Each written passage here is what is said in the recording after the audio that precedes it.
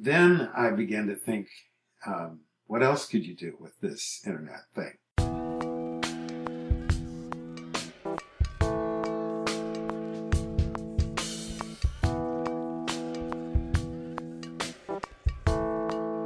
Welcome to the Common Errors in English Usage podcast. I'm here with Paul Bryans, author of the Common Errors in English Usage website and book. I'm the editor of that book and host of this weekly podcast, Tom Sumner. Hello, Paul. Hi, Tom. Paul, I was going to ask you today about the origins of common errors in English usage. How did you get into this business? Well, I sort of stumbled into it. When I was teaching, I was in the English department, but I was not a writing teacher. I had students writing papers in my literature classes, of course, and so I had plenty of opportunities to experience their errors. But what I was really interested in when I first started using the internet, and at first it was BitNet actually, that I was using, was writing and sending a manuscript to my publisher. And then when various bulletin boards started up, I began to see some possibilities for putting educational materials up. And I had a bunch of study guides to various literary works that I had created for my students. And I thought it would be really handy to have these online. I put a lot of work into them. Maybe other people would find them useful. And in fact, they did. There are some of them that have had a very lively life indeed. There are a lot of counters are up in the 1 million or more hits. And then I began to think, what else could you do with this internet thing? My chairman, George Kennedy, had published a little booklet along with his wife called Correcting Common Errors in Student Writing. And he just used it almost as just a little textbook for his classes. He taught technical writing.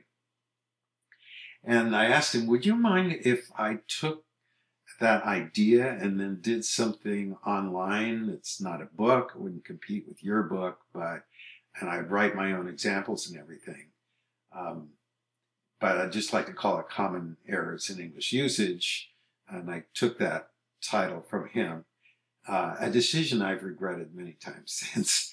But anyway, I put it up in 1997 with a few little comments, entries rather, and it took off pretty rapidly. At that time, there were not many educational things on the web. There was a lot of sort of joking around and technical things, but the idea of something useful that people would use as a kind of reference work was really unusual. And it began to get reviewed in various sources and attracted a lot of attention until I was getting 4,000 visitors a day and eventually building up to where it is now, coming up on 17 million visits since 1997. Well, that's a lot of success, but you say you regret the title. Yeah, well, I was being kind of naive when I was doing this. Remember, I was not trained as a composition teacher, although I had taught composition at the beginning of my career. In the old days, the barriers were not strong between the writing program and the literature program. Everybody was obliged to teach a section or two of freshman composition. So I certainly had experience doing that. But the whole ideology and theory of writing stuff had not influenced college level composition so much when I first started in the late 60s. And it came to be a point eventually where they were very strictly separated from each other. But what I came to realize eventually was that the whole idea of errors was very much challenged by linguistics. Linguists tend to see language variation and change as something to be studied and observed and documented, but not prescribed. And that the world of correction and the idea of erroneous errors, or errors being corrected, mostly existed outside the realm of these people. So I found myself getting attacked saying, why are you calling these errors? This isn't an error. And eventually I found myself writing about a lot of things where I didn't think they were errors, like ending a sentence with a preposition. Almost all usage authorities say that's fine. It's just a superstition that people have about that. And so I did a page just called Non-Errors. That got hugely popular with people who didn't like people like me who were trying to correct their English, and who instead like to say, well, here's somebody that says anything goes, which of course is not what I was saying. So it all got boggled up. I eventually went on also to write about things where I'd say, well, this isn't really an error, but if you're in a certain setting, say writing a paper for an English teacher, you shouldn't use the word hero for the central character in a novel. It's better to say protagonist, and here's why. And it's not the same thing as spelling baloney wrong, for instance. Well, now there are non-errors, and there is mythology around split infinitives and ending sentences with preposition. Tisk tisk, you can't begin a sentence with a conjunction. Things that are patently untrue, but have been taught as late as when I was in school.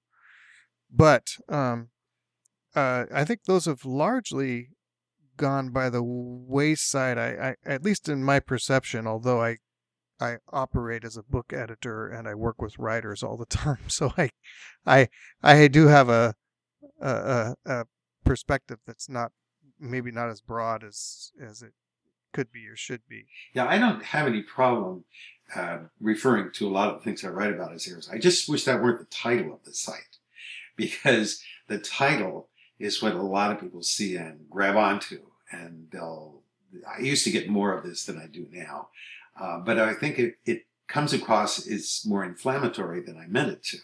I meant it to be primarily helpful.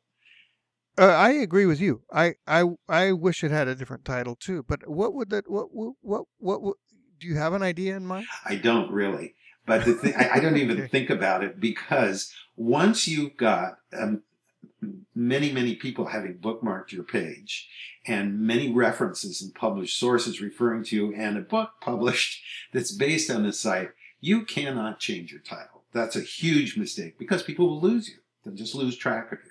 And it always drives me crazy when some big company or usually this is an educational project, people say, this is really not as well designed as it should be. Let's move it to a different server, get it a different URL. Let's change the title while we're at it. And now let's make the layout different. Oh, it's so much more cool now, except nobody can find it because all the links go to the wrong place, or sometimes a resource has been moved from one university to another. So they can't even put a forwarding up because the university that abandoned it doesn't want to forward it to the new one. Mm-hmm. That happened for a science fiction research database that I used to use all the time. Mm-hmm. Well, I agree that it can't be changed for practical reasons. I just wondered if you had an idea in mind of what that alternative title might be.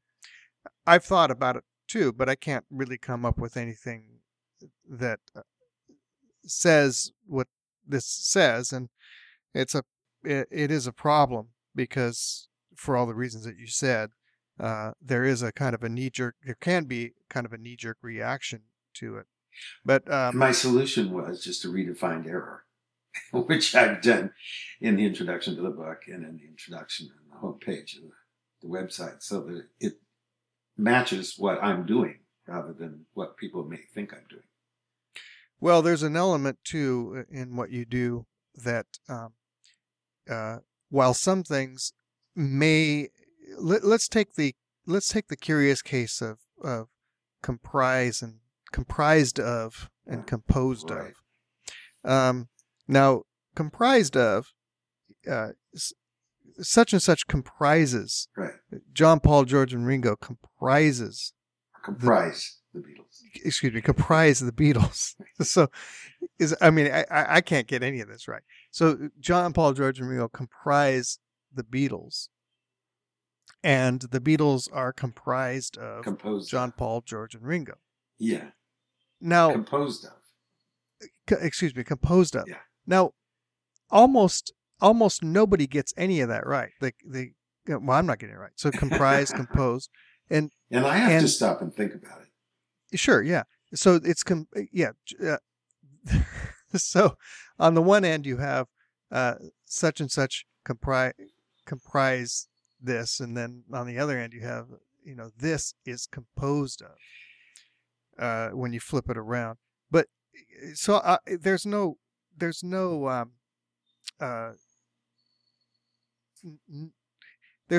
practical reason why you can't say John Paul, or sorry, the Beatles. Let me make sure I'm making the correct error. The Beatles are comprised of John, Paul, George, and Ringo. That is very prevalent usage. Yes, but when you say there's no practical reason, I'd say there's no theoretical reason. There is a practical reason, and that is if you're writing for publication or for a teacher. Now, not a lot of people write for editors. I do. But a lot of people certainly write for teachers. You're going to get caught out on it. And so it's good to know that. The difference in my approach from some of the more intolerant usage guides is that I never say, this is absolutely wrong, this can never be right, and so on. What I try to do in most cases is say, well, it's good to know about this distinction, because even though you may be saying it the same as all the people around you, there are certain people who can have a lot of influence over your writing and maybe over your life, who make the distinction. So it's good to know about that. It's like you're, say, from Hollywood and everybody around you wears sunglasses, but you go to pitch a movie to an investor who's never dealt with Hollywood before and he wants to see your eyes. And, you got to know, well, here, sunglasses are not cool. So that's one of the kinds of things that I've spent a lot of time on. So I don't have to decide, is this wrong or is this right? I just have to try to figure out who thinks this is wrong and what kinds of consequences are there if you don't please them. Sometimes I say, forget about it. They're just nuts. And other times I say, this will not probably bother most people, but it's worth thinking about. And other times I say, this will get you into big trouble with the wrong audience. Well, I guess that's sort of the point I was leading to, and you're right. Yeah, there's no theoretical problem with it. But the thing that's nice about it is nice to have somebody point this out to you, that there's a certain segment of the population that is going to consider you foolish if you say tender hook instead of tenterhook. And a lot of linguists and some other writers are content to say, don't listen to those picky people, just do whatever you want. And I think that's doing a disservice to readers and writers to encourage them to just ignore what the preferences are of some people who may be very important to please. Well, yeah, that's true. There are some of those around, I suppose, but my experience with most linguists is that that's a bit of a mischaracterization, but it can, their scholarship can certainly come off that way. when you look at some of the things that have been written by linguists over time, it certainly can come off that way. And there's the other criticism of that, which is, well, you know all of these boundaries and you understand all of the nitpickiest of the nitpicky stuff that people will unearth in your own writing. Why are you trying to hide people from these facts? Yeah, the way I put it, I came up with this formula, which I'm pretty pleased with, is that linguistics says that language change is a social process. And that's how we have to understand it and study it, so that observing how it changes and trying to keep up with those changes by, say, adding definitions or new words to dictionaries and so on is the really important task, and not trying to stop change. And what I was saying is, yes, language change is a social process, and you're skipping one of the most important parts of that social process, and that is some people are pulling back, resisting that change. Some people are tugging forward. Others are oblivious to it going on.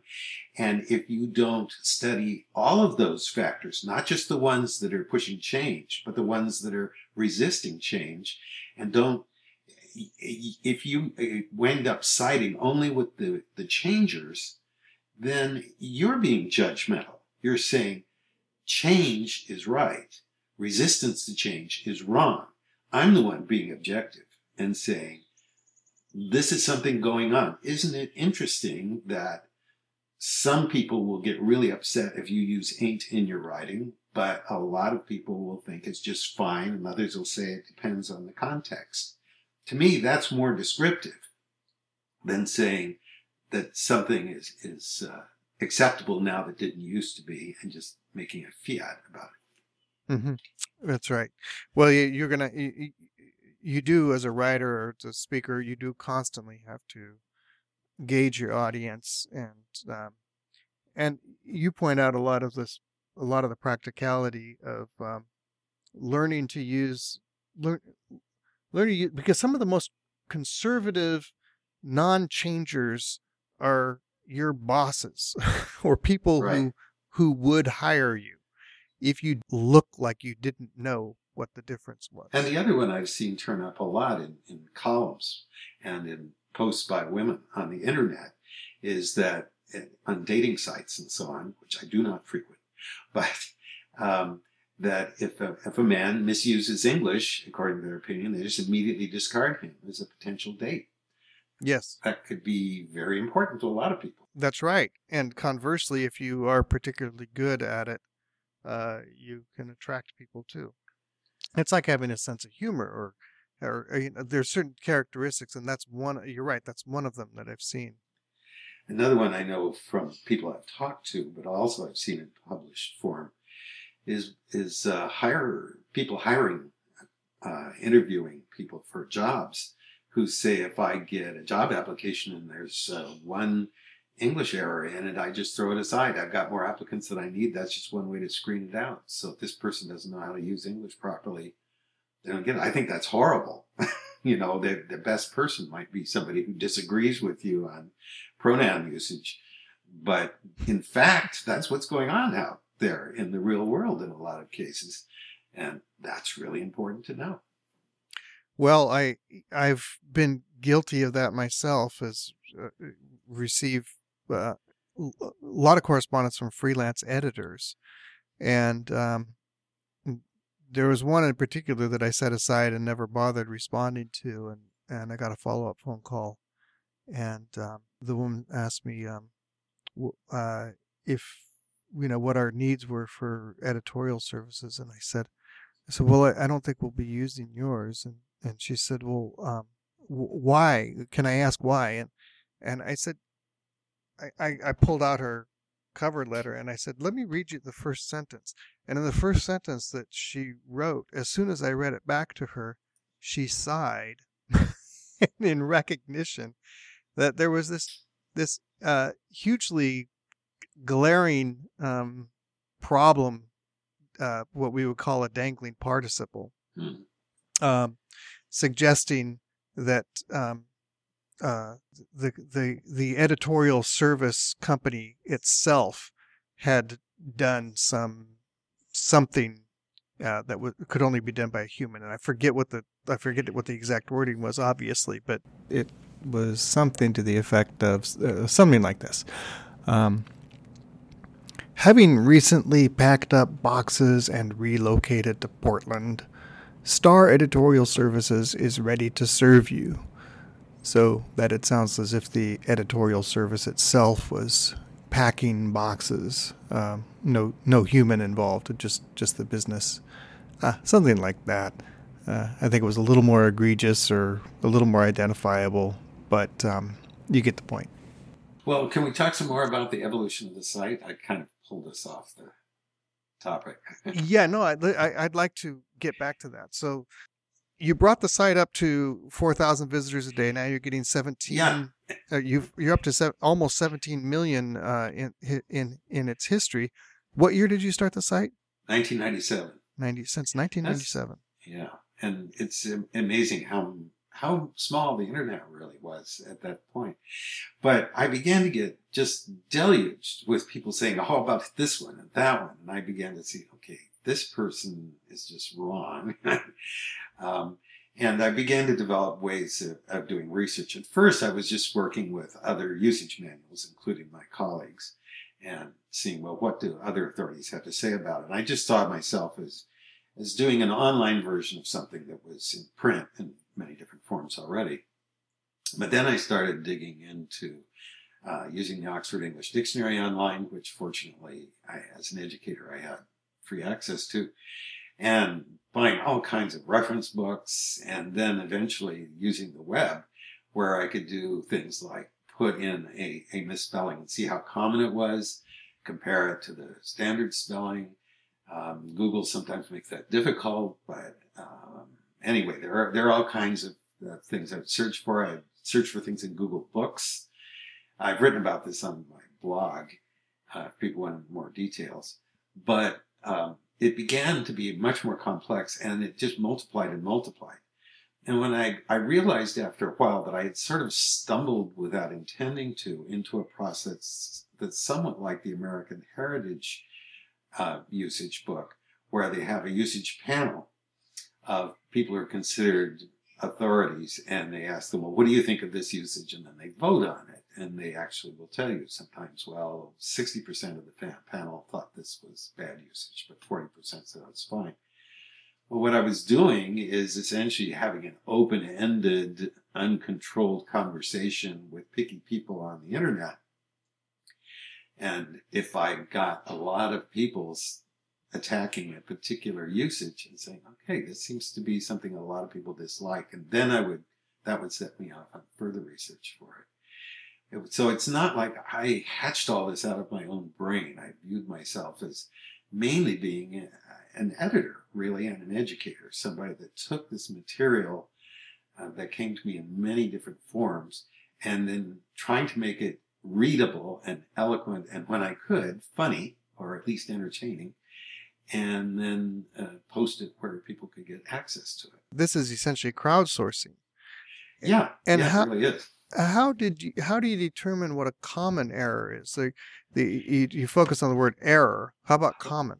Well, here's a really brainless way of doing it. You put the word in quotation marks, or the phrase, and then search that together with the word error, or the word wrong, or mistake, and see if other people at other sites have written about it as an error or mistake. And you see, is this just one random message from somebody on a bulletin board, or is this where a bunch of English teachers have been talking together? I used to participate in an English usage group that was a Usenet group. And I found those people were just way too high-tempered and trolly to be very useful. After a while, I finally just disconnected from them. But I could go there sometimes and say, well, what do you guys think? Because these were people, a large audience of 100 or hundreds of people who really cared about English and had given a lot of thought to it. So I could get a lot of feedback very quick. So there are all kinds of ways of doing it. I just got an email yesterday from a Southerner ranting about the spelling Y''ALL. Mm.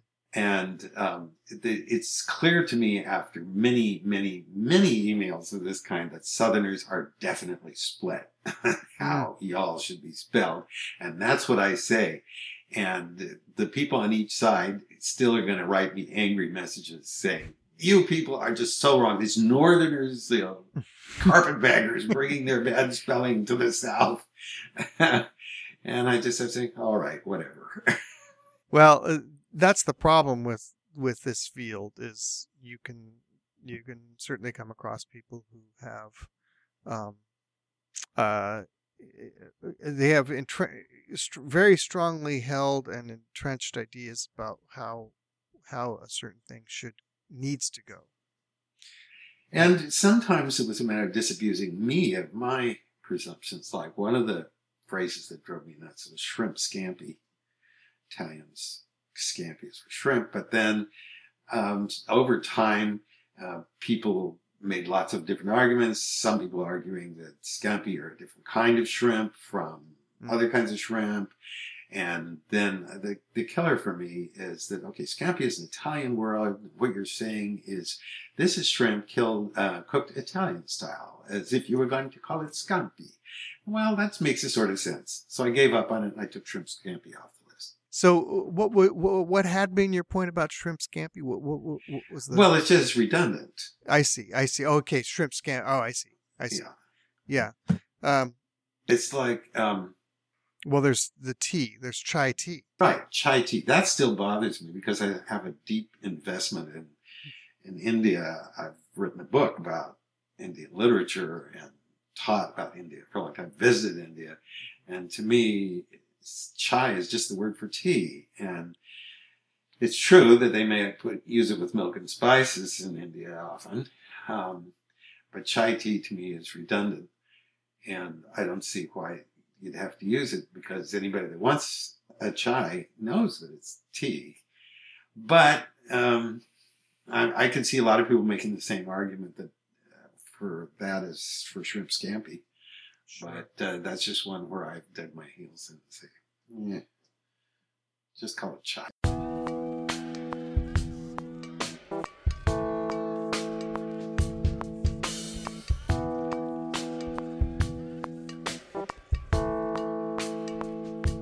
That'll do it for the Common Errors in English Usage podcast. Send your comments, questions, and feedback to commonerrorspodcast@gmail.com. Thanks for listening.